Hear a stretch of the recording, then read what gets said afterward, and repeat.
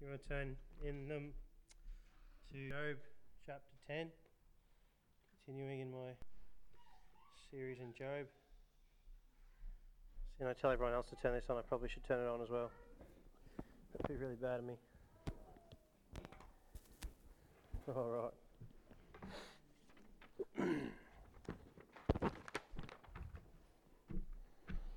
Alright. Job chapter 10. And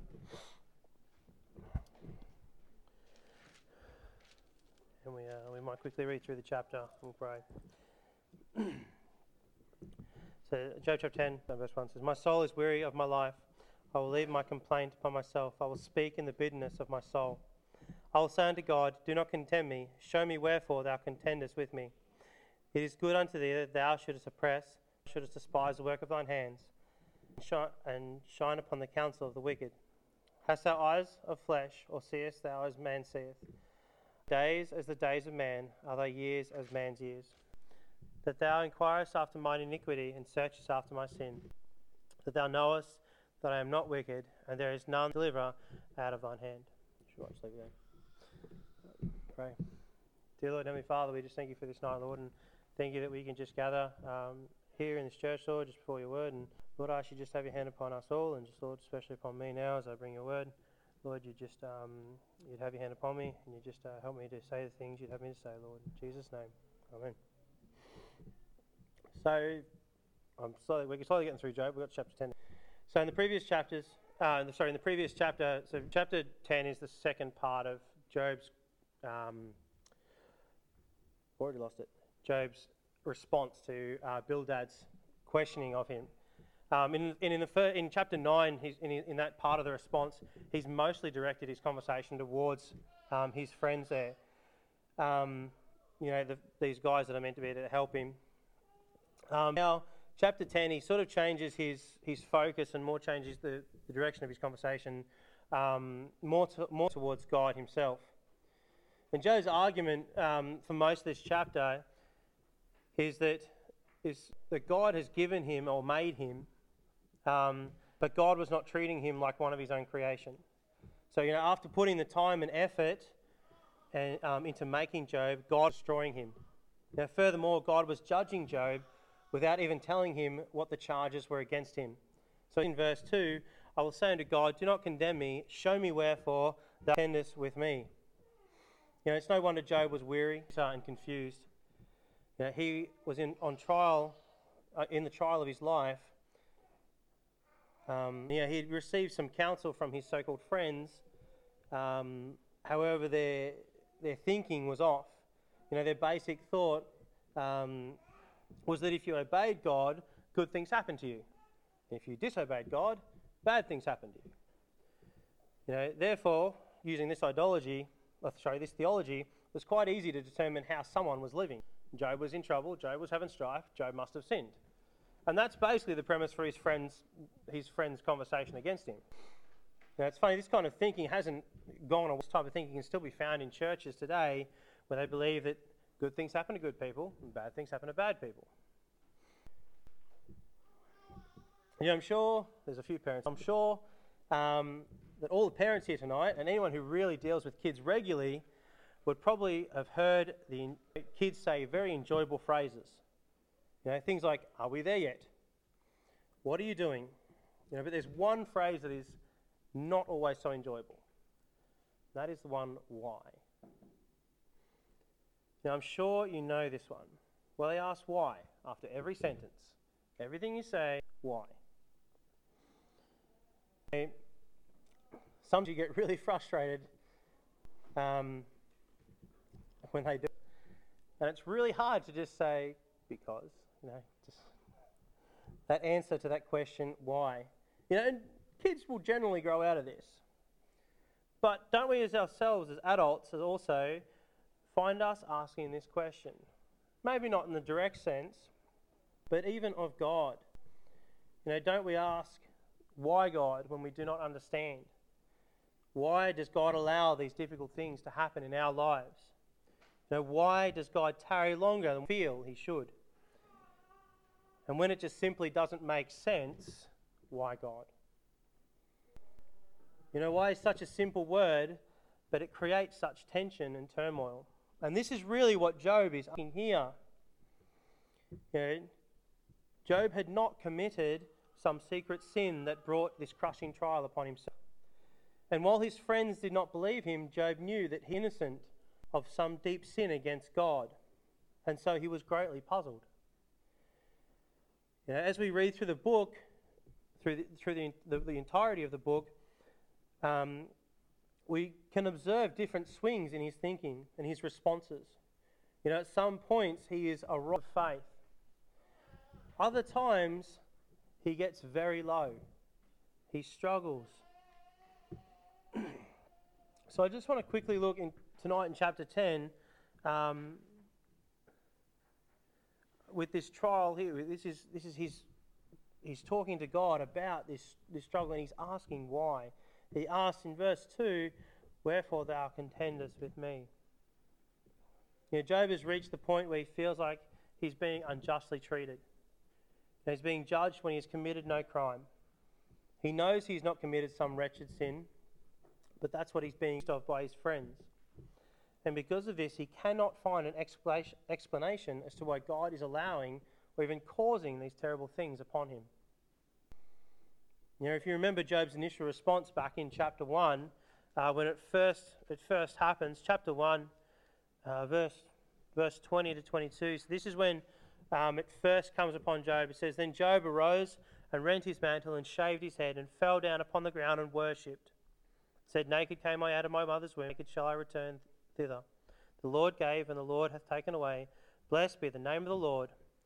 In all this Job sinned not, nor charged God foolishly." Job's initial response when it first happened was that he worshipped. You know, he gave honour and devotion to God, even though it was such a trial. You know, Satan could not have been more defeated at that point. You know, at that moment, when Job was stripped of all his blessings, he thought he would curse God, and yet, instead of cursing him, he worshipped him. You know, he did not charge God, it says in verse 22. You know, what a defeat of Satan this would have been. You know, we can learn from such an example. But it seems, but as his trial begins to continue longer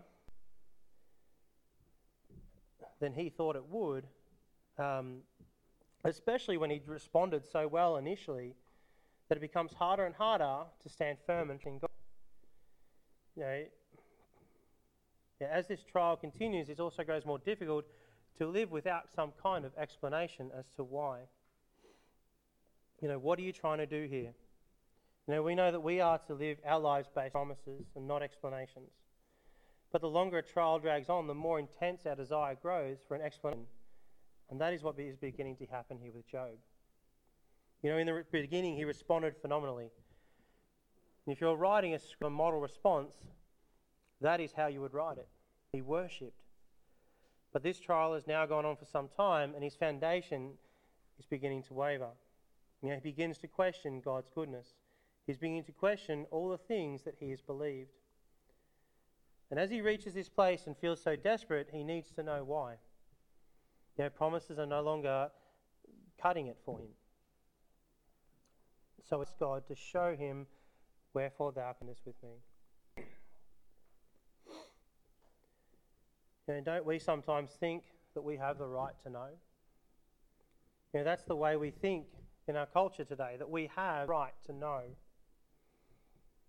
You know, do our children have the right to know when we tell them what they need to do, or what they have to do? They do, but they don't. Now, you may choose to tell them you have the right to do that, but it doesn't change the fact that they don't need to know sometimes. The same as if someone in the military is given an order by a commanding officer, he doesn't stop and go, "But why?" He's explored those orders.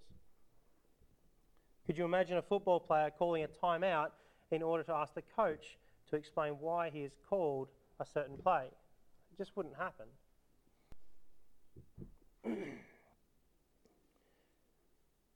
You know, when it concerns God, even more so this is true. So Job does not, Job seeks an explanation from God, yet he doesn't require one. Now, the interesting fact is that it is not only was it not Job's right to have an explanation or to know why, but it was kind of critical that he not know why this was happening to him. It was critical for him not to understand why he was going through this. You know, what would have happened if he had known what we know as the result of reading the first 2 chapters of Job? What would have happened if he had known that this was a test between God and Satan? What would have happened if he knew that God was allowing this to answer or silence Satan's accusations that mankind would not worship God if he allowed them to suffer? And by giving good things to them and preventing bad things, he in essence paid them off to worship him. And that was basically Satan's accusation. Now, Job could not understand what God was doing, and it was important that he not understand. Had Job known that God was using him as a weapon to defeat Satan, he could have simply sat and waited trustfully for the battle to be over. But as Job surveyed himself and his situation, he asked the same question the disciples asked when Mary anointed Jesus' feet. You know, before we can criticize Job too severely, think about how many times we have asked that same question of ourselves when something bad happens. You know, when a family member passes away, or a young person is killed in an accident when they had so much potential. You know, don't we ask ourselves why, or what a waste? You know, Job was bankrupt and sick, and all he could give to the Lord was his suffering by faith. But that was just what God wanted to silence the devil. Now, this was the whole premise behind Satan's argument, was it not? You are not a God worthy of worship. You have to pay people to honour you. You know, according to Satan's thinking, self-service is the fundamental law of life. Now, he cannot imagine anyone serving God from other than a selfish reason. To him, every human act can be explained by a selfish motive. You know, the opening chapters of Job express Satan as the first great behaviourist argument for his argument was that Job was conditioned to love God. You know, take away all his awards and blessings and his privileges, and his faith will crumble and disintegrate. So one of the reasons why God allows godly to suffer is to answer the accusations of Satan, and that man will honour and worship God even though he has lost everything, even though he knows God allowed it to happen. He will worship God because of who God is. You know, it is so important for us to comprehend this truth. Witness to declare, not just before the people, but before God himself. You know, it's a lot bigger than sometimes we imagine. So what would have happened if Job had known? It would have completely nullified the whole test. And Satan could have completely and justifiably continued with his accusation. You know, if Job had known why he would not have had his ideas about God, if Job had known why he would not have had his ideas about God changed and enlarged. He may have even slipped into the same thinking as his friends. Now, so many times we look at things through human eyes and we think, what a waste. Now, this is what Job thought. Several times throughout this book, he asked, why was I ever born? Now, once again, in this chapter, we look at verses 18 and 19 in chapter 10, saying, wherefore, then hast thou brought me forth out of the womb. Oh, that I had given up the ghost, and no eye had seen me. I should have been as though I had not been. I should have been carried from the womb to the grave. You know, so as Job surveyed his situation, he thought his life was a waste. It did not make sense, and in his thinking, he would have been better off had he not been born. So many times throughout history, men have passed and been considered a waste. Men like, I can never get this guy's name, William Borden, sorry. He died in Egypt in 1930 while on his way to a mission field. Some people have even asked why this waste. A man who was going to serve God. But his story is used, the story of his brief life is used to challenge people to give Christ their all. 5 missionaries were martyred in Ecuador, the hands of the Indians, and called this a tragic waste of manpower. But God thought differently, and the story of those 5 heroes of the faith has been ministering to churches ever since. Now we could go on. There's so many stories, books written even, about those given up their lives or given all, while others stood on the sidelines and said, what a waste. Job asked, why was I born? In of his losses and his personal suffering, it all seemed such a waste. God knew what he was doing then, what he's doing now. How many of you are glad Job was born? Have you ever considered your own lives and used Job as an example? This is the point I'm trying to make. Do you realize that sometimes it is important, in fact essential, that we do not know why? That we do not have an explanation for the things God does?